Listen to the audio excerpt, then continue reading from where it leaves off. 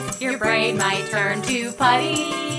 But there's still a chance to learn. We'll be your study buddies. We're going to talk about some stuff and make research cool. Hi, my name is Paula Sanchez Abreu.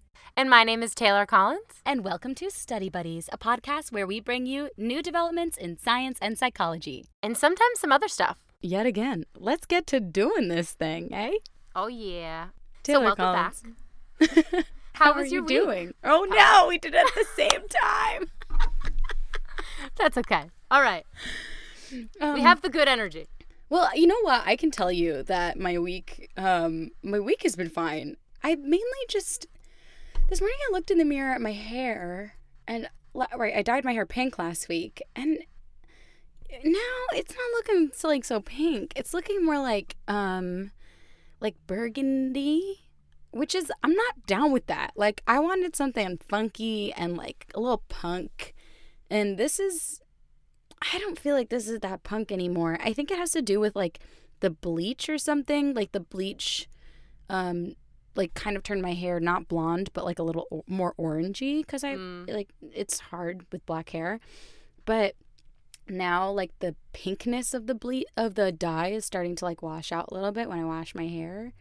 I think it's just changing the color. I'm not down with it. Oh, I'm sorry. To me it still looks great. I applaud Thank you you for dyeing your hair. I have very blonde hair, and I am just terrified to put anything in it because I think once I touch the color, I'll just never get it back. I think that's really true. Yeah, that might be really true for blonde hair. I have no idea, actually. Yeah, I also know nothing about this subject, but I just do know that I'm like paralyzed in fear for anything literally out of the box, hair-wise, and out of the box, like conceptually. Have you ever dyed your hair, ever? I get highlights, which is dyeing. Oh, okay, but they're okay, very, okay. like, natural. Like, I want it to look like, I just came out like this. Well, it's funny because when you were like, I never dyed my hair, I thought to myself, it is naturally like that? It is incredible. Like, because you have such, like, beautifully colored hair. I don't know why. I just assumed that you needed to do something to get it like that. I do some things. I do some things and also some stuff. But you'll see across this quarantine experience that we have how my roots naturally look. Yeah. If you had lied to me and been like, yeah, no, this is all natural, I would have thought that you were an American goddess. Like, I would have been like, this woman. So I lied about lying then. I am a goddess, and you should begin worshiping immediately. So... Yes. Well, you know what's funny, Taylor? Actually, I'll confess something to you right now. When I met you in high school, I thought to myself... Oh, no. High school confessions? This is such a good thing. I literally was like, that is the epitome of what an American girl looks like. Wow, that's sweet. She's like blonde and has like light eyes and is just like skinny and pretty. Like, that's what girls that are in like American high schools movies look like. That's nice. I have like such mixed feelings about being like this quote unquote like ideal American stereotype because I'm very much so like also opposed to that construct. Well, the funny thing is then I met you and I was like, oh, she is so different. That tends to be what happens. People think I'm really, really pretty and normal until I open my mouth. For the record, I still think you're absolutely gorgeous. Just definitely not, you're not like the movie idyllic girl, which is a positive thing because the stereotype is not good. I try to stay away from the Regina George like themes in my personality, at least. It's probably pretty good for you. How was your week, dude? My week was pretty good, pretty standard, lots of work, but I am really pumped right now. Across time, Paula knows I have been doing this podcast out of this like little fort next to my bed with like an old mattress. And she's seen several iterations of how this has like progressed. And this time I have it's the most stable it has been so far, and there's a light involved, so I'm not podcasting in like the dark. So I was just thinking, I was like, I can see you a little better this time. Yes, it is not like a ghost story like all of the other podcasts have been. So we're growing, we're learning, we're changing. Yeah. Oh, wow. That's wonderful. I'm so happy for your new innovations. Thank you. Thank you. So the vacuum cleaner stand is out of the question now? Yeah, after the vacuum cleaner fell on me one time, I thought that was one time too many. This is not working. This is a high budget podcast, you guys. Our studio's high tech. I'm not broadcasting on top of a box of Skinny Pop popcorn right now. On my mic stand. Oh, God. Skinny Pop. Skinny Pop is so good. This is not sponsored by Skinny Pop. And I must tell you that... Skinny Pop, Skinny Pop, oh, Skinny Pop, Skinny Pop. Please give us money. We'll take it if you send it to us in any format. You don't even need to give us money, honestly. If you sent us Skinny Pop, I'd be really happy. I agree. I used to... that was like my drunk food in college. Was I would come home and me and my roommate Gail would devour each an entire bag of Skinny Pop, like a bag per girl. I still think that's a pretty like responsible drunk food. My drunk food fair. would be like I don't even want to name it because I think you're gonna be concerned. Like it would. Now I need to know. Okay, so I have a really strong affinity for they're flavor blasted goldfish, and I call them FBGs for short because I reference them so often, and they are my favorite. And I 100% eat a bag in one sitting every time I have them, and I can't buy them. Like I have to be very selective about because I will eat them immediately, and it's a problem. FBG. FBGs, man. Like RBG, but that's yes. Yeah, like Ruth, but goldfish. I was like, RBG, wait, those are her initials, right? I had like a real moment there. I was worried about myself. Two of my favorite BGs. Yeah. RBG and FBG. Oh, all right. So today we wanted to do a little segment that we call the Google Search Diaries. Dun, dun, dun. This is a segment where we tell you what's in our search history from Google. And we specifically are trying to highlight just one one thing search from this past week that we Googled that might be a little bit embarrassing or revealing or just entertaining, because we find that looking through our Google history is highly illuminating as to who we are as people. Absolutely. Taylor, would you like to go first? What have you Googled this week? So this week my Google search diary has one entry that says, I froze pizza dough onto my freezer shelf. This was actually a really big problem. So when you buy pizza dough, you can buy it and like you can freeze it and make a pizza, like thaw it, make a pizza later. And I was like, cool, this is great. So I bought 2 things of pizza dough, and I have like a wire rack in my freezer. And when the dough was wet, I just kind of stacked the 2 bags on top of each other, and I thought, they sunk like into the shelf and froze around the shelf, and it was such a nightmare. I literally I was trying to take like a washcloth and dip it in like hot water and like warm up part of it. Now my freezer's open. I'm like trying to take everything out so I can get this dough off of the freezer. So I Googled that to try to find help, and funnily enough, no one else has done this dumb mistake, or at least from what I could find on Google, there was no resources for me. So I just had to figure this out on my own. Oh my God. Wow.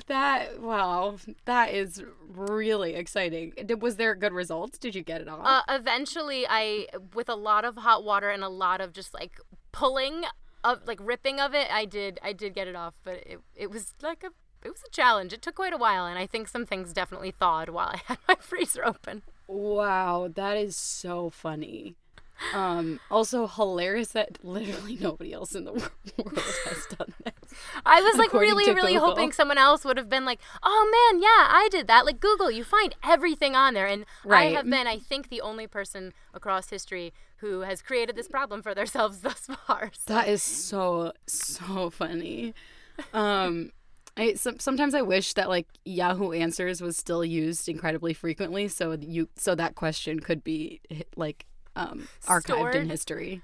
Yeah. I think because if anyone else ever does this, I do have some tips and tricks. You should feel make a free to reach Reddit out to thread me. just for that. I could. Yeah. I did take photos. I did take a video as well of my struggle. I will not be sharing that. Ample documentation. I mean, she might be sharing it as a podcast promo at some point. Who knows? That's possible. This is highly entertaining content we have here. Truly. So how about you? I actually have a real confession to make. Okay. When Trump got elected president, I went kind of crazy looking for things that I could do to save the environment because I am incredibly worried about our detriment as human beings. And I switched from Google to, I think it's pronounced Ecosia. I think that's how it's pronounced. I've never heard of that.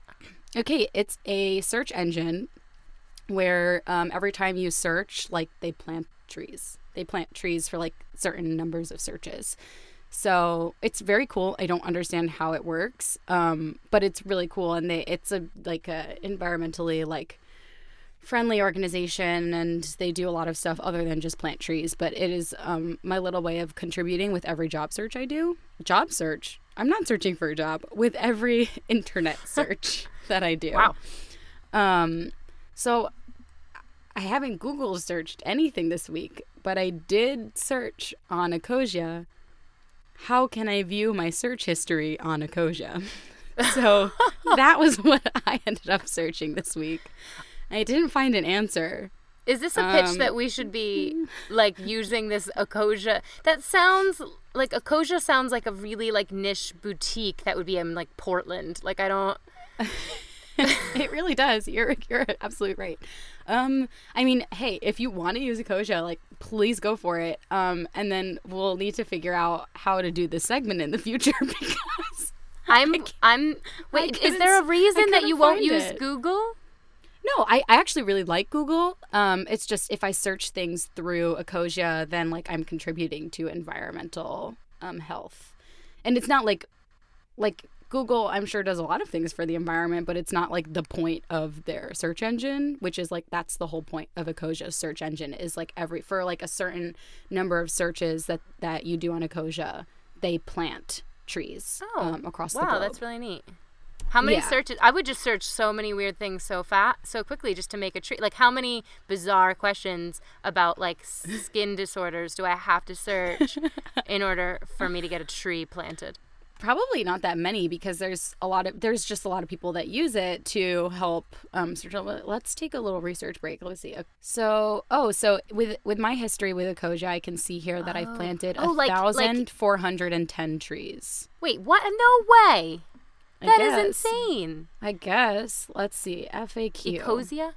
I don't understand how that's this what I was like, Ecosia. I always say Ecosia, but... Ecosia. I think it's Ecosia. Ecosia. Because it's eco, no? How many times can we say Ecosia. that? You know what? Tune in next week, guys, and we'll let you know how they work and how they function. I love it, but I do have to figure out how to find my search history on it, so... I don't like change also, so I'm hesitant to adapt to this, but I do like trees. So, yes. You know, I think this is something to look into.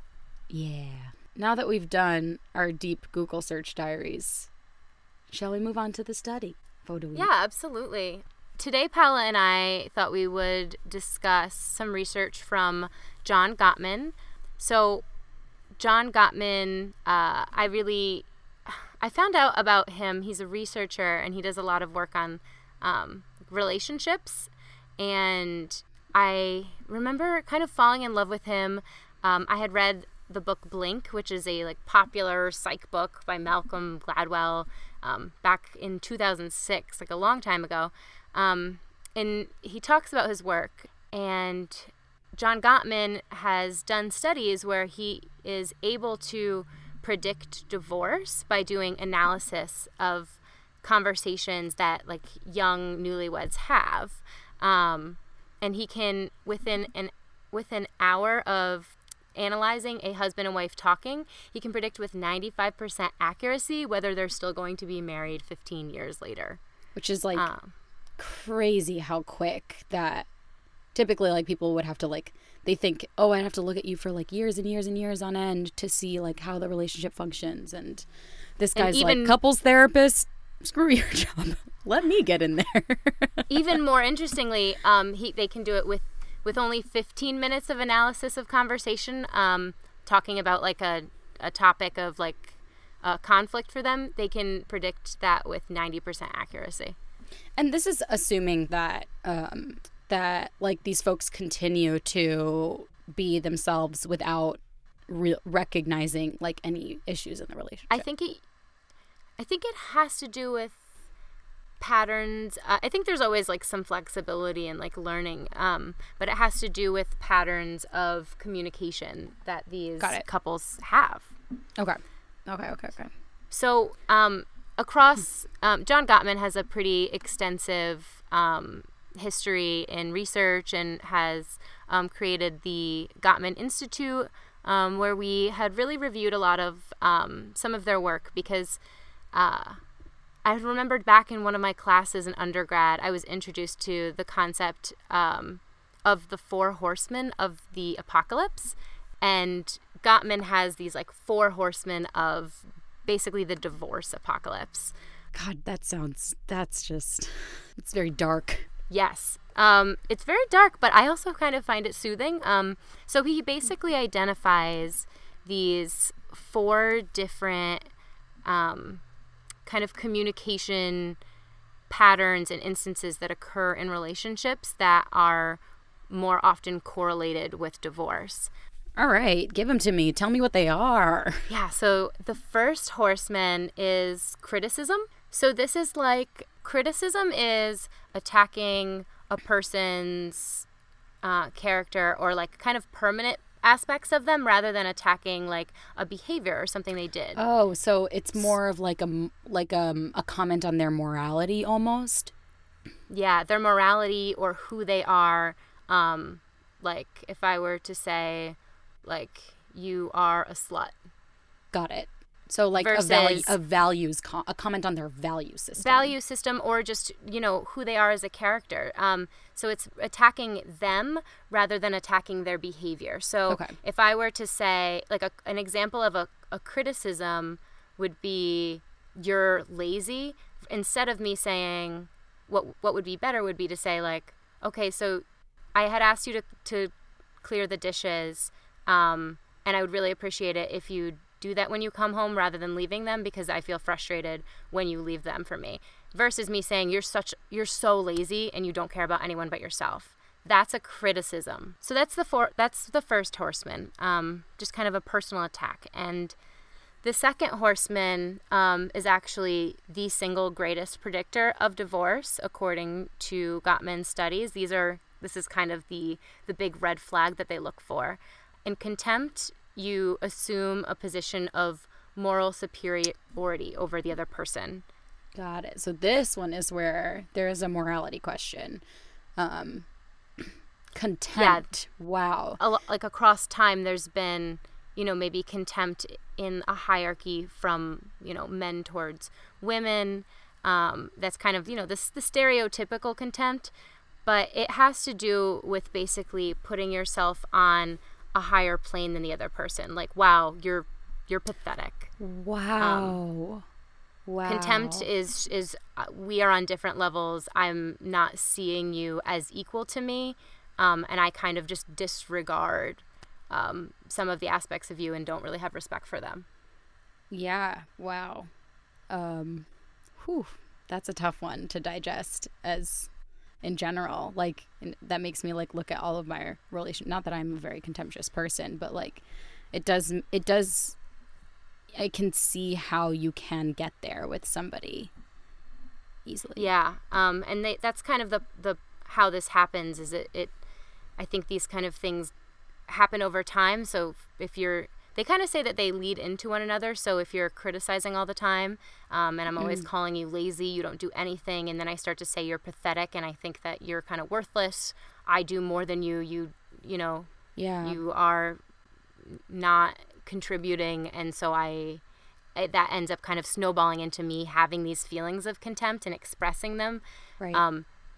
I think that ends up being this big kind of cycle and leads into some of the other horsemen. Got it. So also, quick note about. Oops, sorry. No, go ahead.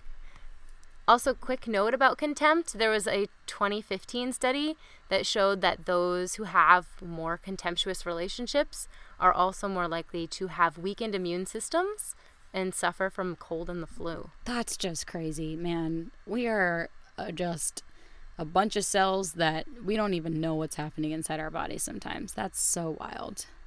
Yeah, I felt that was so interesting, and I was like wondering, like, I feel that it has to do with like if you're in a contemptuous relationship, so often you're just feeling like higher stress, and higher stress leads to weakened immune system. Yeah, absolutely.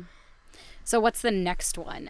I think I see here. Okay, so the next one is defensiveness. Something I am incredibly familiar with. So what's the definition they give for defensiveness? Self-protection in the form of righteous indignation or innocent victimhood in an attempt to ward off a perceived attack. In other words, a knee-jerk response to criticism that uses excuses to avoid the attack. Yeah, absolutely. I think we all know what it's like to be kind of in a corner and feel that level of defensiveness. I know that for me, this is probably the one that I identify with as like, I need to be most cautious of this because I can sense when I feel attacked or feel that someone is maybe criticizing me. I definitely could jump to getting defensiveness personally. Yeah. So they say basically that when you are like moving to this defensiveness, what you're doing is that you're not really hearing what your partner's concerns are. And it shows that you're not really taking those concerns seriously. Yeah, that's really true.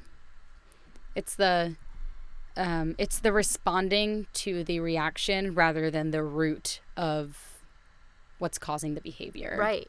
Absolutely. It makes it really difficult, I think, to hear what's being said and to validate your partner. And so instead of validating, you're just kind of escalating the argument into this kind of other space and sometimes shifting it back into them. So like an example would be if someone, going back to the dishes again, if I said, you're lazy and you didn't do the dishes, and then your response might be, I had a long day. What did you do all day and why didn't you do it?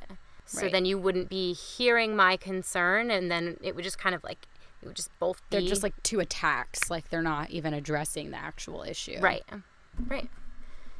And then the last one is... So the last one. Stonewalling, which is withdrawing, shutting down, refusing to engage in conflict, or like a conflict discussion. It's that evasiveness to avoid confrontation that conveys disappointment, disapproval, and separation. The quote-unquote I'm out display. Yeah. I think we've all been here too when a discussion or conflict is just like so overwhelming to you that you're like, I can't do this right now, like I gotta go. The difficulty with stonewalling is that I think it can lead to divorce when that ends up being your go-to for most conflicts. When most conflicts are too overwhelming to really talk them out, and you continue to, avoid them or like eggshell around them, or really just not be able to hear each other in those conflicts, then you're not able to work them through. Yeah, this actually reminds me of, so 90 Day Fiancé is something that I have been watching because my parents watch it so much. I love 90 Day Fiancé. Oh my gosh. And so I like, Chantal and Pedro are a couple that my parents have been following because they also have now their own show called The Chantal Show, which is literally just the like Chantal and Chantal's family and then Pedro. It's very, very funny, but they fight like all the time, and they have a legitimate issue that they just haven't been able to get past, the both of them. And Chantal, I think she said, she was like, families fight, and when you have to worry is when the fighting stops, which is very profound for somebody that truly doesn't seem to have it together in their relationship. But I think that's like an interesting comment on stonewalling, right? It's like when you aren't engaging in that confrontation anymore. Like, that's it. You're done. Like, you're actually done. And that's right. Because stonewalling is moving towards, like, you know, you're losing that sense of connection. You're separating. You're not supporting each other. And that's really the foundation of the relationship, is being able to support each other and be there for each other in these in difficult times. And when you aren't able to connect on these things, that resentment builds, and then kind of all of these horsemen continue to happen, and that ends up leading, apparently, through the research, to greater likelihood of divorce. Right. So then I know that, so Gottman talks about why these horsemen happen, like why this continues to happen in relationships. Do you want to talk just a teeny bit about what that's about? Yeah. So basically, I mean, this kind of happens when we're in a conflict and we sense like a psychological danger. Our sympathetic nervous system begins to react. And that's what triggers that kind of like fight or flight instinct that we hear so much about. And Gottman in particular has coined the term diffuse physiological arousal, or DPA. And it refers to the physiological changes that are occurring within our body in these moments of tension. And so some of those things are some things that like you or I would be able to directly notice or measure. So these would be things like increased heart rate of over like 100 beats per minute. Yeah. Last week I had an argument with a friend, and like I said my piece, and then I wasn't expecting the response that I got. And when I got that response, this was like via text message, I've never felt my heart rate increase the instant I looked at my phone, I read the message, and I moved so fast to respond. My like fingers were typing with such aggression. I was sweating, like my heart rate was like through the, I've never experienced that before in an argument. It was incredible. That's crazy. You've never experienced that before in an argument? I don't think, perhaps I've experienced it and not noticed it, but I think because it was through text message, I was able to evaluate my like state because the person wasn't in front of me. Right. Wow, that's really interesting. And I know exactly those feelings, and they're really tough when you're in them, when you know your heart rate's up, you're sweating. The other noticeable one they note is like an increased body temperature. And other things in this diffuse physiological arousal that they talk about are some things that are kind of happening within our body. And so those are things like the secretion of cortisol and catecholamine. Yeah. Yes. So these are stress hormones. Also increase activity in our amygdala, which is the fear center of the brain. Our little brain almond. That's what it looks like, a little almond in your brain. The almond. And also decreased frontal lobe activation, this is the part of the brain. It's responsible for a lot of higher functioning things like reasoning, emotion, motor control, and language, all which are really important in a conflict. Right. So all of the things that you need to be calm and kind of be reasonable in a conversation when you're triggered flies out the window. Right. And you're having increased fear response, you're having increased stress hormones. So these things are happening in your body. And a lot of times I think we may not notice those, but so we go into DPA, and these like physiological responses can really make it difficult for us to focus and really slow down. And so we become like hyper alert and hyper aware and maybe more reactive because we're in this kind of sense of physically, like I need to preserve and keep my safety, and that sense that our bodies get into can make our thoughts and arguments become more disorganized, and it makes it easier to kind of slip into those patterns of the horsemen. Right. Wow. Well, so I know that there's people that have perfectly happy relationships. So there are? Yeah, there sure are. Believe it or not.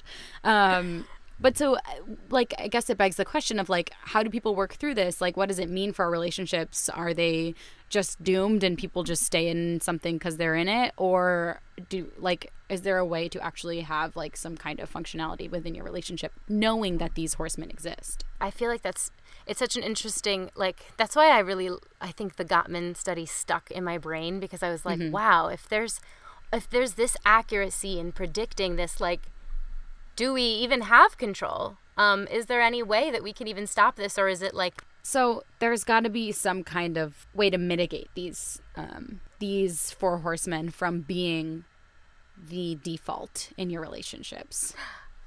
I am very happy to tell you that Gottman has also done research into this, and it is not all lost. We do have some antidotes to the four horsemen. Yeah, we definitely do.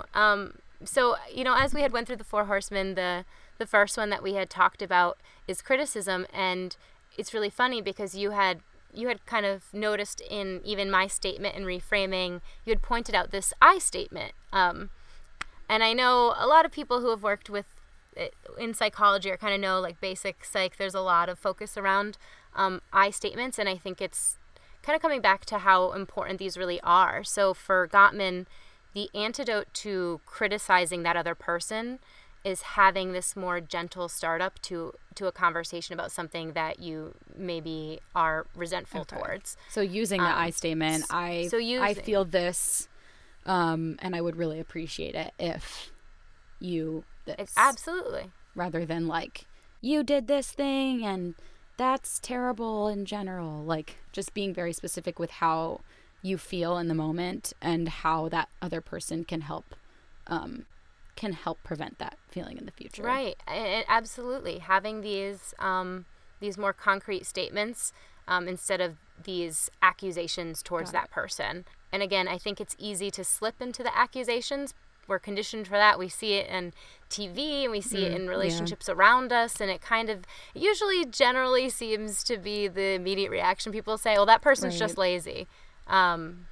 Instead of saying, well, I feel really exhausted when I come home and see the dishes. It would be helpful if you do this thing. Yeah, see, that sounds nice. Like, that makes me want to do the dishes for you, Taylor. Aw, well, thank you, Paula. I really appreciate you hypothetically doing the dishes for me. See, a thank you is also, I would assume that also helps with, like, kind of equalizing the situation, like, showing that. It does, and I'm going to bring us to the next antidote with exactly that transition, Paula. So the next one is the contempt. Contempt, again, was that really the biggest predictor, that hierarchy of I'm, better than you, or you're lower than me, putting someone down. And so the antidote to having contempt is building a culture of appreciation within your relationships. That sounds so nice. Yeah. So it's and that's, I think it takes practice. Yeah. So it's really regularly making a point to express appreciation, gratitude, and affection towards your partner. So imagine, like, that boosts confidence, and it's that thing of, like, I not that being in a relationship means you're training a dog, but when you're training a dog, you do that positive reinforcement, right? And so when you see a behavior that you appreciate, like, expressing that will only encourage further that behavior. If the person does in fact love you and want to make you happy, when they see that you are appreciating their actions, there's a higher want to do those things. And I think an important part of this, and this goes back to something that I hear people say all the time that really makes me sad. People often say, I'm not going to say thank you for that behavior because I expect them to do that. That's their job. Oh, that's heartbreaking. People say it to their significant others, to their children, to their parents. Like, well, it's mom's job to make dinner. Why would I say thank you to her? That's what she has to do. Or it's his job to do his homework without, interrupting. Yeah, it's his job to do homework without interrupting, so I'm not going to say thank you to him for doing his homework quietly because that's what he needs to do. I think that having a culture of appreciation is something that you need to actively practice. That's so true. I don't know how. It's funny. I think my partner literally all the time, and Mainly because, like, I don't know, I think it's no small feat to, like, constantly show up and be present and, like, kind and wonderful. Like, that's actually very difficult to do. Like, I know I come into places with a lot of shit, and, like, leaving it at the door is a lot of work. And so being able to, I really do appreciate his, like, his presence and his ability to literally just be like, oh yeah, I'll come over for 10 minutes to say goodnight. Like, I don't know, that's, like, huge to me. And he was just like, you don't need to thank me for this. Like, this is just what I do. But for me, like, it's actually so important for me to thank him. Maybe not for him, but actually for me, like, reminding myself of, like, humbling myself to be grateful for those things. Is very helpful with my just mentality around the relationship. Not that it's bad, but it encourages how happy I am and redefines it for myself. Yeah, that sounds like you guys have really been practicing this. And I think Gottman mentions, and I find this ratio incredibly daunting personally. But he did say there is a 5-to-1 magic ratio, which means, like, during an interaction that's a conflict, you should have 5 positive interactions to every 1 negative interaction. Wow. And that's a predictor of success, which seems really, really tough to do in a time of conflict. Yeah. Yep. Like, if there's, like, something happening in a relationship where you're not feeling good about it, to be able to maintain that magic ratio of 5-to-1 is very daunting. Oh my God, it sounds exhausting. I don't know if it's realistic, but, you know, I think it's a magic ratio for sure, because that magic number seems very tough to attain. But okay, so the next horseman is defensiveness. What can we do to help stop from being defensive? So the defensiveness one, again, I find this one maybe the most challenging to remind myself to do in the moment. But it's taking responsibility. Mm-hmm. Haven't we heard that since we were children, to take responsibility for your part of the conflict? Right. You know what's funny? I think that so much of people's hesitancy to take responsibility is because, one, responsibility means admitting that you might need to implement a change, and change is really difficult for people. I mean, you said it at the very beginning of this episode that change is hard for you. I hate change. Well, there you go. I hate change. So, like, that's one. But also, I think because we live in such a critical culture, to criticize yourself feels like you're, like, not participating in this, like, wave of self-love, like, and which is not necessarily true. Like, growing as a person is highly a way to give yourself love, but I think that taking responsibility sometimes feels like you're beating yourself up, which I don't think that that's the way that taking responsibility will help you. Yeah, and I kind of see it as taking responsibility ends up, you know, it admits fault, and a lot of people don't want to lose that power of I'm right, I'm doing things well. Admitting taking responsibility means humbling yourself, and I think a lot of leaders have a hard time doing that sometimes. Oh, yeah, definitely, for sure. I'm not pointing at any leaders. I'm not referencing at any leaders of the American country. I would never ever do that. You're speaking about leaders in general. Donald Trump. So. Right, leaders in general that happen to be the president of our country in 2020. So, in early 2020. So yeah, I think that it is really difficult to take responsibility, because sometimes it reflects, like, you made a mistake, and admitting the fact that you made a mistake is difficult. And I think the other part of this, and this is, I think, the most important part, is a lot of times our part in a conflict is not at all intentional. Yeah. I think so many times people have a hard time apologizing or taking responsibility because they didn't really, like, mean for someone to feel the way they felt about their actions. They don't feel like anything in their action was wrong, and that may be the case. Maybe you didn't do something wrong, but maybe what you did do resulted in someone else, you know, feeling something. So you can even apologize that I'm sorry that what I did made you feel that way, or I'm sorry that I didn't think about how that might have made you feel that way. That's a good one. All right, so the last one is stonewalling. Stonewalling. So how do we avoid that in our relationships? Yeah, so in order to have an antidote for that, we want to practice psychological self-soothing. Okay. So what does that mean? So I think it has to do with a lot of things like taking time to ourselves, taking a break and with an intention to return to the conflict. So kind of like when you start to feel those diffuse physiological arousal responses, and you're feeling that like tension in your body, that's when you take a break to be able to calm yourself down, and then come back to it later. And with the intention of definitely coming back so you don't fall into that stonewalling pattern. Right. And I think Gottman talks about how breaks should really be at least 20 minutes to really give our bodies time to physiologically calm down. And so this would be a time to kind of use all of the coping skills that you build as an individual person. So like if doing yoga is your thing, if meditation, if a walk, if cooking or cleaning is your thing, like taking that moment to just do that self-soothing activity to get your like nervous system to calm, and then you can be a little more reasonable in your discussion. Yeah, absolutely. It's really funny. They actually had one study that they did where so when they were analyzing these couples, so they do is they video record them and they're measuring like their heart rate and how much they're like moving in their chairs, and they're kind of coding all these different things, and they record this all on video. So they had told couples while they were having their conflict discussion that they were having an error with their video equipment. So they told them that's hilarious.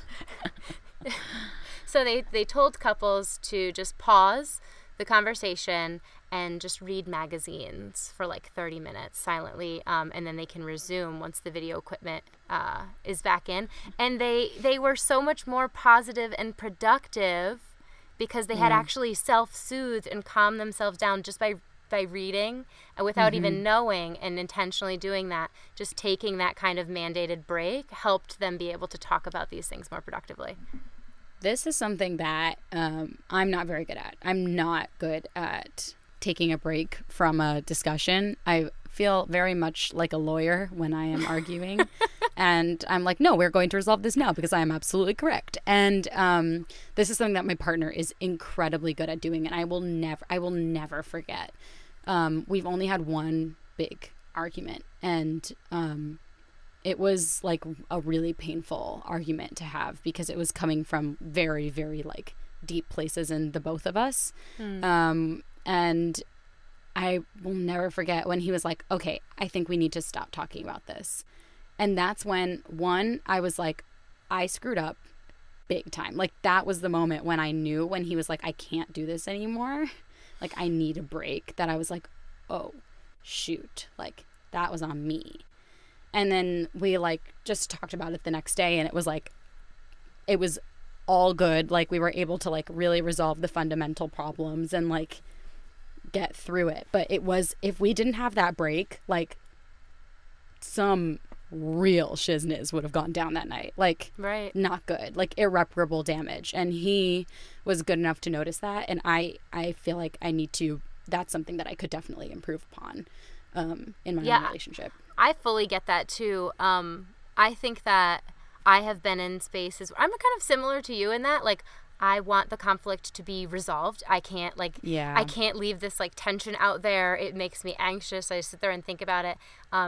And not to make this very personal, but, like, even just with my mother, for example, my mother is, like, a person who when we get in a conflict, she's like, I need space. I can't talk to you right now. And I'm like, but I need to have this conversation. Right. Typically, when we take the space, it's better. So much better. We're able to but it's so hard when you're in that moment and your heart rate's up and you want the other person to understand. Yeah. Or you're really, like, caught up in your emotions, and most of the time that's when it seems maybe most important to get our point across, and it seems like we have to. That's also usually the worst time to get your point across. Your arguments aren't gonna be as clear, and I think sometimes if I've ever said things that, like, I regret in arguments, it's when I'm in that state and when we probably should have stepped away from each other and then we went too far. Yeah. Yeah, definitely. Wow, it's amazing what happens when you can just calm your nervous system. And it's great now, like learning about this has allowed me to realize that like that it's a literal like parasympathetic reaction that I'm having, and being able to have tools to deal with that. It's making me not excited for conflict. Definitely not excited for conflict.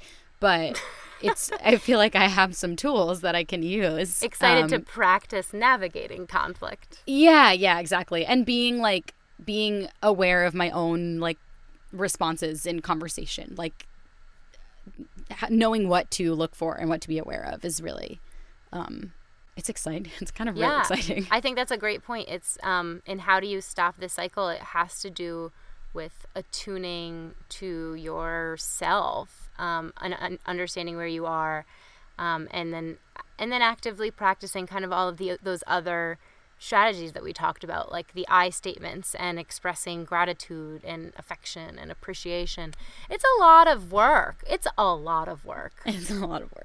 But if it can lead to like healthy relationships and like ones that like truly fulfill you, then I don't know, sounds a little worth it to me. I think so. I think an interesting point about all of this too, and in my mind I've applied it, I think even as we had this conversation, Gottman's work focuses on marriage, but I like to think of these horsemen as just relational pieces in general, because I kind of think that they would apply in other places as well.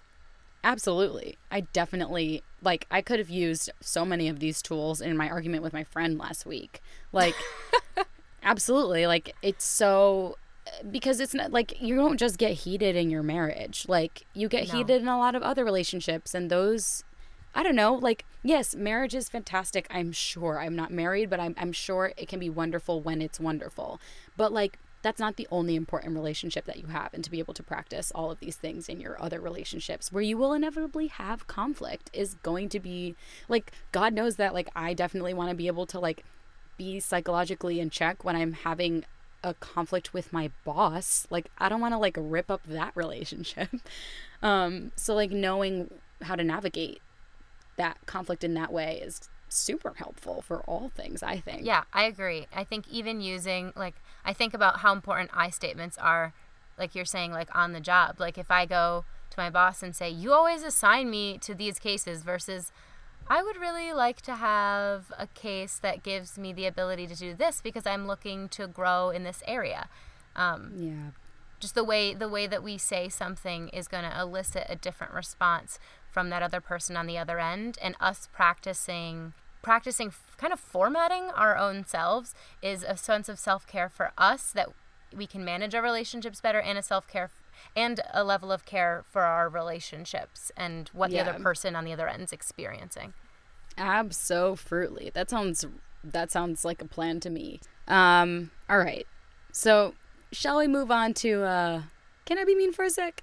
Yeah, let's so this is the part of the show where we are mean for just a sec. It's just a sec. It's not that long. It's just a sec. So I'm gonna dive right in, because this isn't gonna be very long. Yeah, just a sec. I